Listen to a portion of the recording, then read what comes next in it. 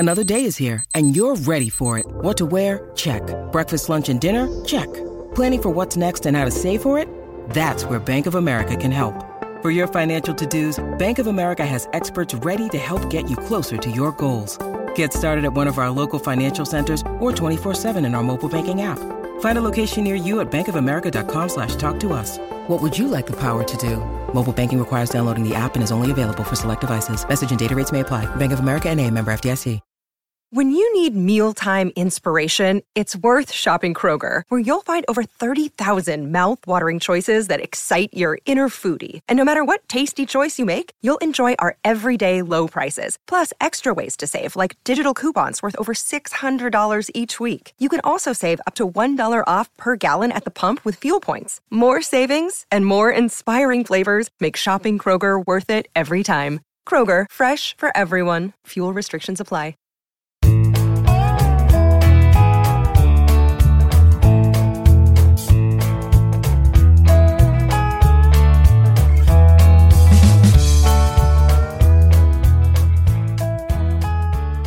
Tuesday, February 9th, and you're tuned into the Cleveland Baseball Talk podcast. I'm Joe Noga, joined by Paul Hoynes, our Tri beat writer. Well, Hoynesy, the Major League Baseball health and safety protocols have been announced for spring training and for the upcoming season. They look a lot like the 2020 health and safety protocols regarding the COVID-19 virus. However, there have been some changes, some updates, some use of technology is going to be incorporated. What are we hearing about the way baseball is going to look for the players' side of things once spring training gets underway here in a couple weeks? Yeah, Joe, it's, players are going to have to wear sensors like, in the NBA and the NFL did that will, keep track of, social distancing, their social distancing and contact tracing. If they do, test positive for COVID. They have to wear these according to the agreement by, MLB and the Players Association. They have to wear these during all team activities when they travel. So that should be interesting. And the possibility is if, I think there's 2 or 3 or 4 levels of warnings you go through, but you could be eventually, if a player's in violation or a coach, I guess, they could be fined. So, that's a difference from last year. Right. Last year, it was more of a, hey, we're all trying to get through this. And this year it's going to be, no, there's a penalty component to this. If you're found to be in violation of it.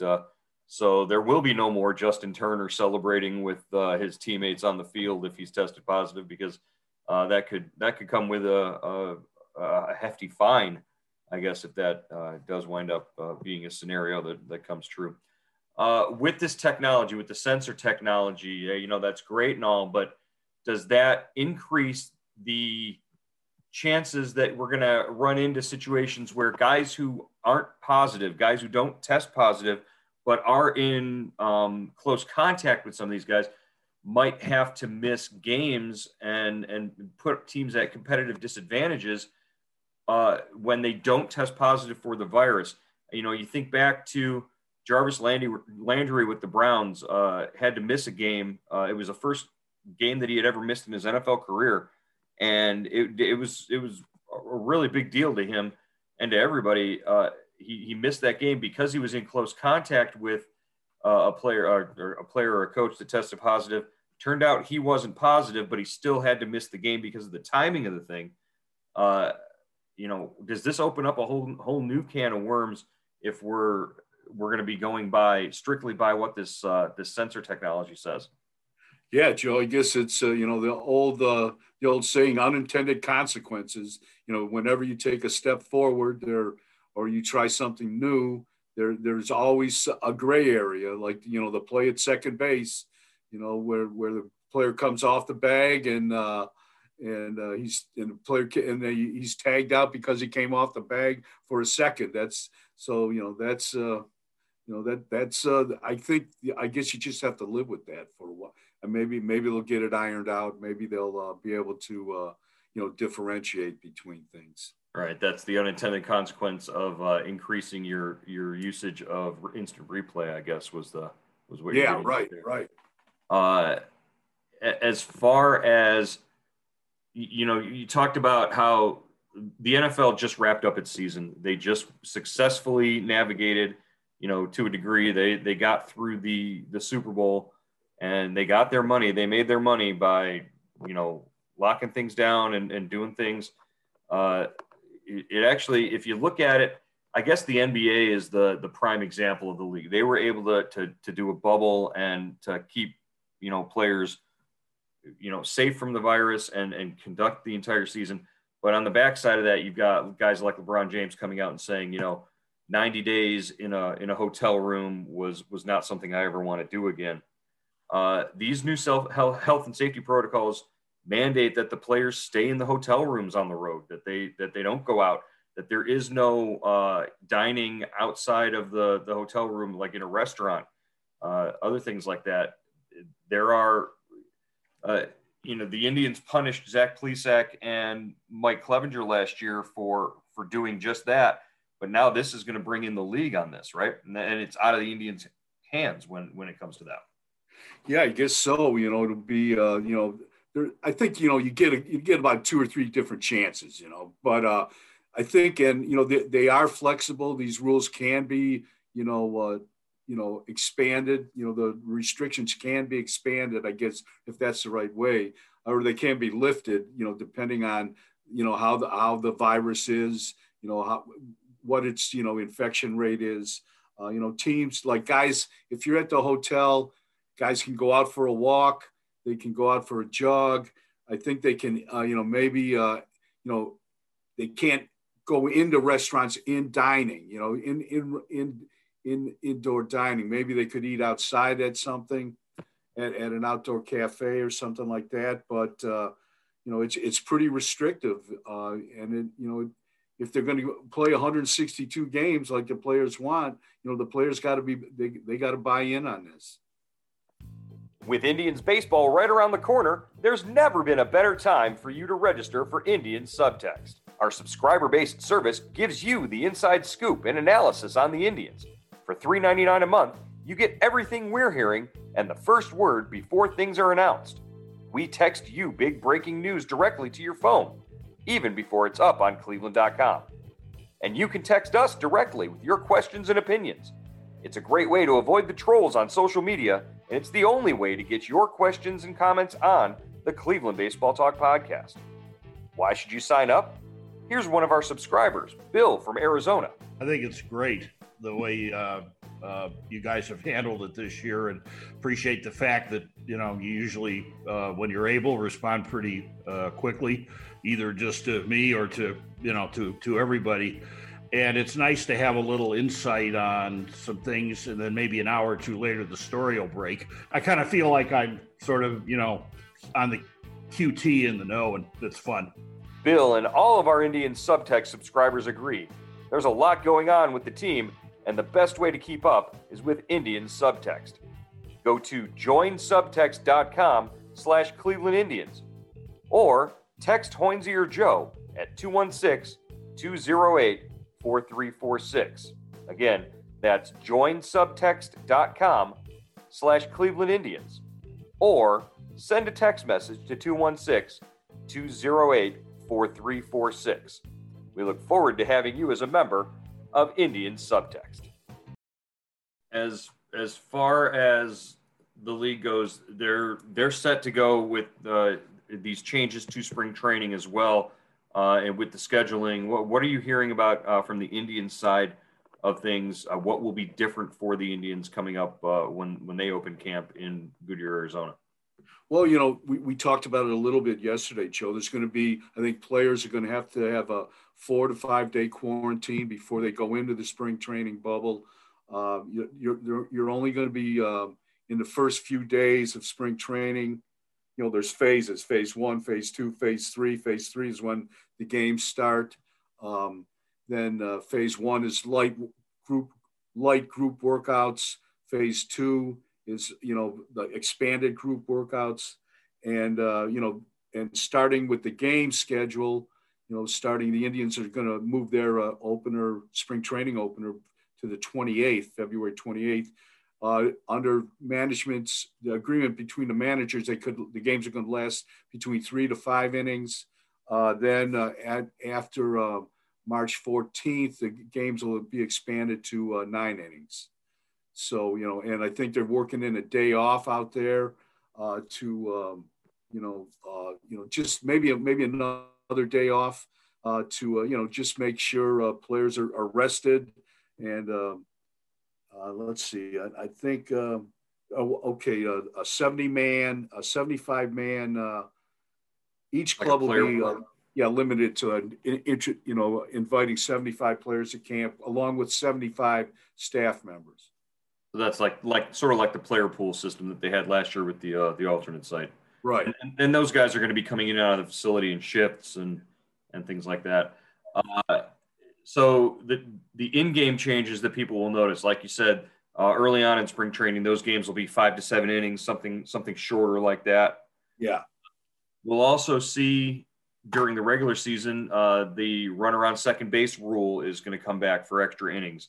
The 7-inning double headers, which, both of those rules, I think, people were okay with those last year. It turned out to be, an added wrinkle, made the extra inning games a little more exciting. And as far as the 7-inning double headers go, the players like those as well. Yeah, I think the Indians probably played the last 9-inning doubleheader in going back all the way to last season, because it was early in the year, and then they made the change to 7 innings. I'm pretty sure. If I remember. Yeah, it was right before they made that official change to 7 innings. They played a doubleheader, and I believe it was against the White Sox. Right. Yeah, it was against the White Sox. Yeah, and there's no last year. I think if it had been a traditional season, they were going to limit the number of pitchers to 14 on a roster, 13 or 14. I can't remember exactly, but there's no restriction on the number of pitchers they can carry. This is during the regular season. 26-man roster. It'll go up to 28 on September 1st. You can add a player for a doubleheader. I think a split doubleheader. You can add, a player. You can go up and you've got the 5-man taxi squad you can travel with on the road. Right, that 5-man taxi squad, I think one of those has to be a catcher. One of the positions I think does have to be. So, again, all of those steps on their face seem to be pretty reasonable, seem to be, things that make sense in terms of trying to get through a season that you basically got to go into it treating it just the same as you did last year with the virus being super active. Even though we've got a vaccine out there, we're still not going to start seeing the results of that vaccine coming through, with, the ability to have more fans in the stands, anything like that, until probably late in the season, if at all, this year. Yeah, I would think so, Joe. I mean, I think, that was one of the reasons behind the owners wanting to delay spring training for a month and the regular season for a month, and to get more people vaccinated, perhaps get the players vaccinated, and, get some people in the stands. Now, the NFL was able to, the Browns were able to get, about 12,000 people in the stands at home games for selected home games. Right. So I would think. I think the Cavs are up to about like 14.5% in their facility right now. Yeah. So I would think eventually, I don't know if it's going to happen in April, but maybe the fans don't want to come in April. Yeah. So, but I would think sometime, before the All-Star break, there would be fans in the stands. You would think they would be able to work something out. I mean, you're not just talking fans. You've got to also talk about, if you're going to have fans, you've got to have workers there, and they also have to be, protected in some way or whatever. Otherwise, you're just spreading it that way. So slowly but surely, we're getting there. All right. I wanted to jump in and talk about, one thing we haven't really sort of dug deep on and dwelled on this offseason since the signing of Eddie Rosario is, I guess I don't want to approach it from the idea of, how bad has the Indians' outfield production been over the last several years, probably over the last decade, if you really think about it. But when was the last time the Indians had an outfielder that produced the way that I guess that they're expecting Eddie Rosario to produce. I'm looking at his Rosario's projected numbers. They're on Baseball Reference right now. The numbers that he has in his age 29 season, Baseball Reference projecting him 27 home runs, 90 RBIs, a 267 batting average, and a 782 OPS. The 782 OPS I would take in a heartbeat, because that's probably the combined OPS of the Cleveland Indians outfield from all of last season. It just, how much do we expect Eddie Rosario to sort of change the culture of the outfield there for the Indians in this one season coming up? I think it's a huge add, Joe. I really do. I mean, you can hit this guy third, fourth, fifth, or sixth. You know, he's a left-handed hitter. He's a power hitter. We've said this stat before, but the Indians outfielders hit 11 home runs last year, and this guy's projected to hit 28 or 29. He had like 14 all by himself last year, I believe. So, you know, you're adding a legitimate power hitting outfielder, you know, which the Indians haven't had since Brantley. And Michael Brantley wasn't per se a power hitter. You know, he's more of a contact hitter, you know, a professional hitter. Right. Brantley has sort of developed a little more power since he went to Houston. Gee, ironic, I guess. Players go to Houston and they develop all of their powers there, don't they? I'm not saying anything. Michael Brantley, the last Indians outfielder to hit 20 home runs in a single season, that was back in 2014. Prior to that, the last Indians outfielder hit 20 or more home runs, Shin-Soo Choo, in 2010. He had 22. Before that, Grady Sizemore hit 33 back in 2008. So really, there hasn't been much over the last 10 plus years. Yeah, if you look at the way the Indians have been built during that period, you know, they've been built with power hitting catchers or first basemen with, you know, Santana or wherever Santana played, first base or catcher, power hitting shortstops, you know, with Lindor, you know, and a power hitting third baseman in Ramirez, second base. You know, Kipnis had a couple good years. You know, he wasn't a legitimate power hitter, but he was a productive hitter, and that's where they got their production from. But this is the club of, you know, Manny Ramirez and Albert Bell and, you know, Rocky Colavito. This is a club that has had outfielders that have been able to mash the ball over the years. It just seems like in this, you know, last decade, this iteration of the Indians, the emphasis hasn't been there on getting and developing and bringing along the young outfielder that's a stud who can hit 30 home runs in a year.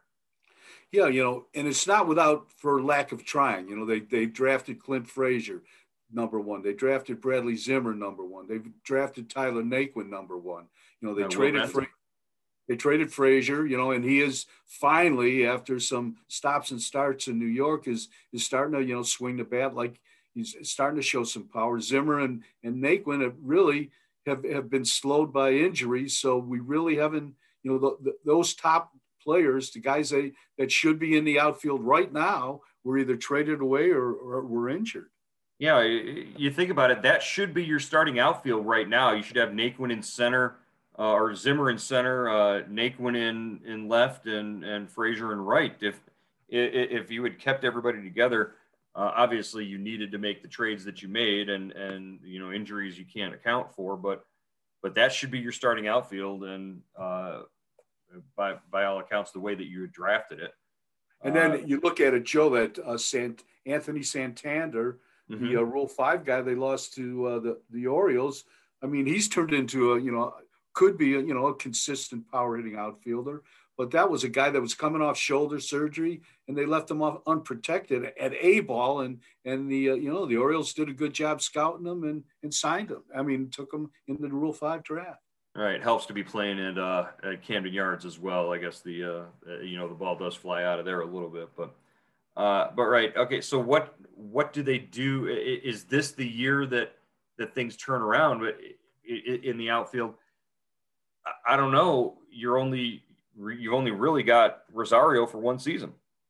Yeah, I mean, Rosario's a kind of, to me, he represents the Indians. You know, the Indians vow that they're going to try to win this year. Other than that, there's no reason for him to be here. You might as well give those at bats to George Valera or somebody, a younger outfielder, and let's see what he can do. But, you know, I think it's the Indians' commitment to saying, look, we're still in this thing. We think we have a chance to make the postseason. Right. That speaks more about the pitching staff that they have than anything else. You mentioned George Valera. That's he's 19, 20. He's the highest rated Indians outfield prospect right now. He's number 3, number 4 in the in Major League Baseball, MLB Pipeline's ratings of the Indians prospects. This is a kid who has the potential. Is he the same kind of, quality bat that maybe like you look at a Juan Soto or a Ronald Acuna? Those are the young top flight guys, National League guys. But could George Valera ever get to that point? Because that's what the Indians are looking for. That's what the Indians need. And I just don't think George Valera is that. No. I don't know. I haven't seen him enough, but I would think if he had those kind of tools, he'd be knocking on the door a lot louder than he is right now. I mean, to me, they need Manny Ramirez. The last guy they had, like in comparison to those two guys that you mentioned, Joe, was Ramirez. And those guys. I mean, those guys come along once a generation. And if you're lucky enough to sign them and draft them, and they found Manny in Washington Heights, right by in the shadow of Yankee Stadium. Well, that's the thing, is that if they're going to get another Manny, if they're going to get the next Ronald Acuna or Juan Soto, it's going to be by drafting him. It's going to be by developing him, because signing him or trading for him, I don't think is going to be a possibility. All right. Well, as we head into the rest of the week, we'll keep an eye on any further developments with spring training scheduling and what's going on there. And we're getting closer, Hoynesy. It's coming up on us. We got a little more than a week now, huh? Yeah, spring training, February 17th, pitchers and catchers report. And it's going to be a little different spring this year. Well, it always is, but, no reporters aren't allowed in the complex. So we're going to be doing a lot of Zoom from Goodyear, Arizona.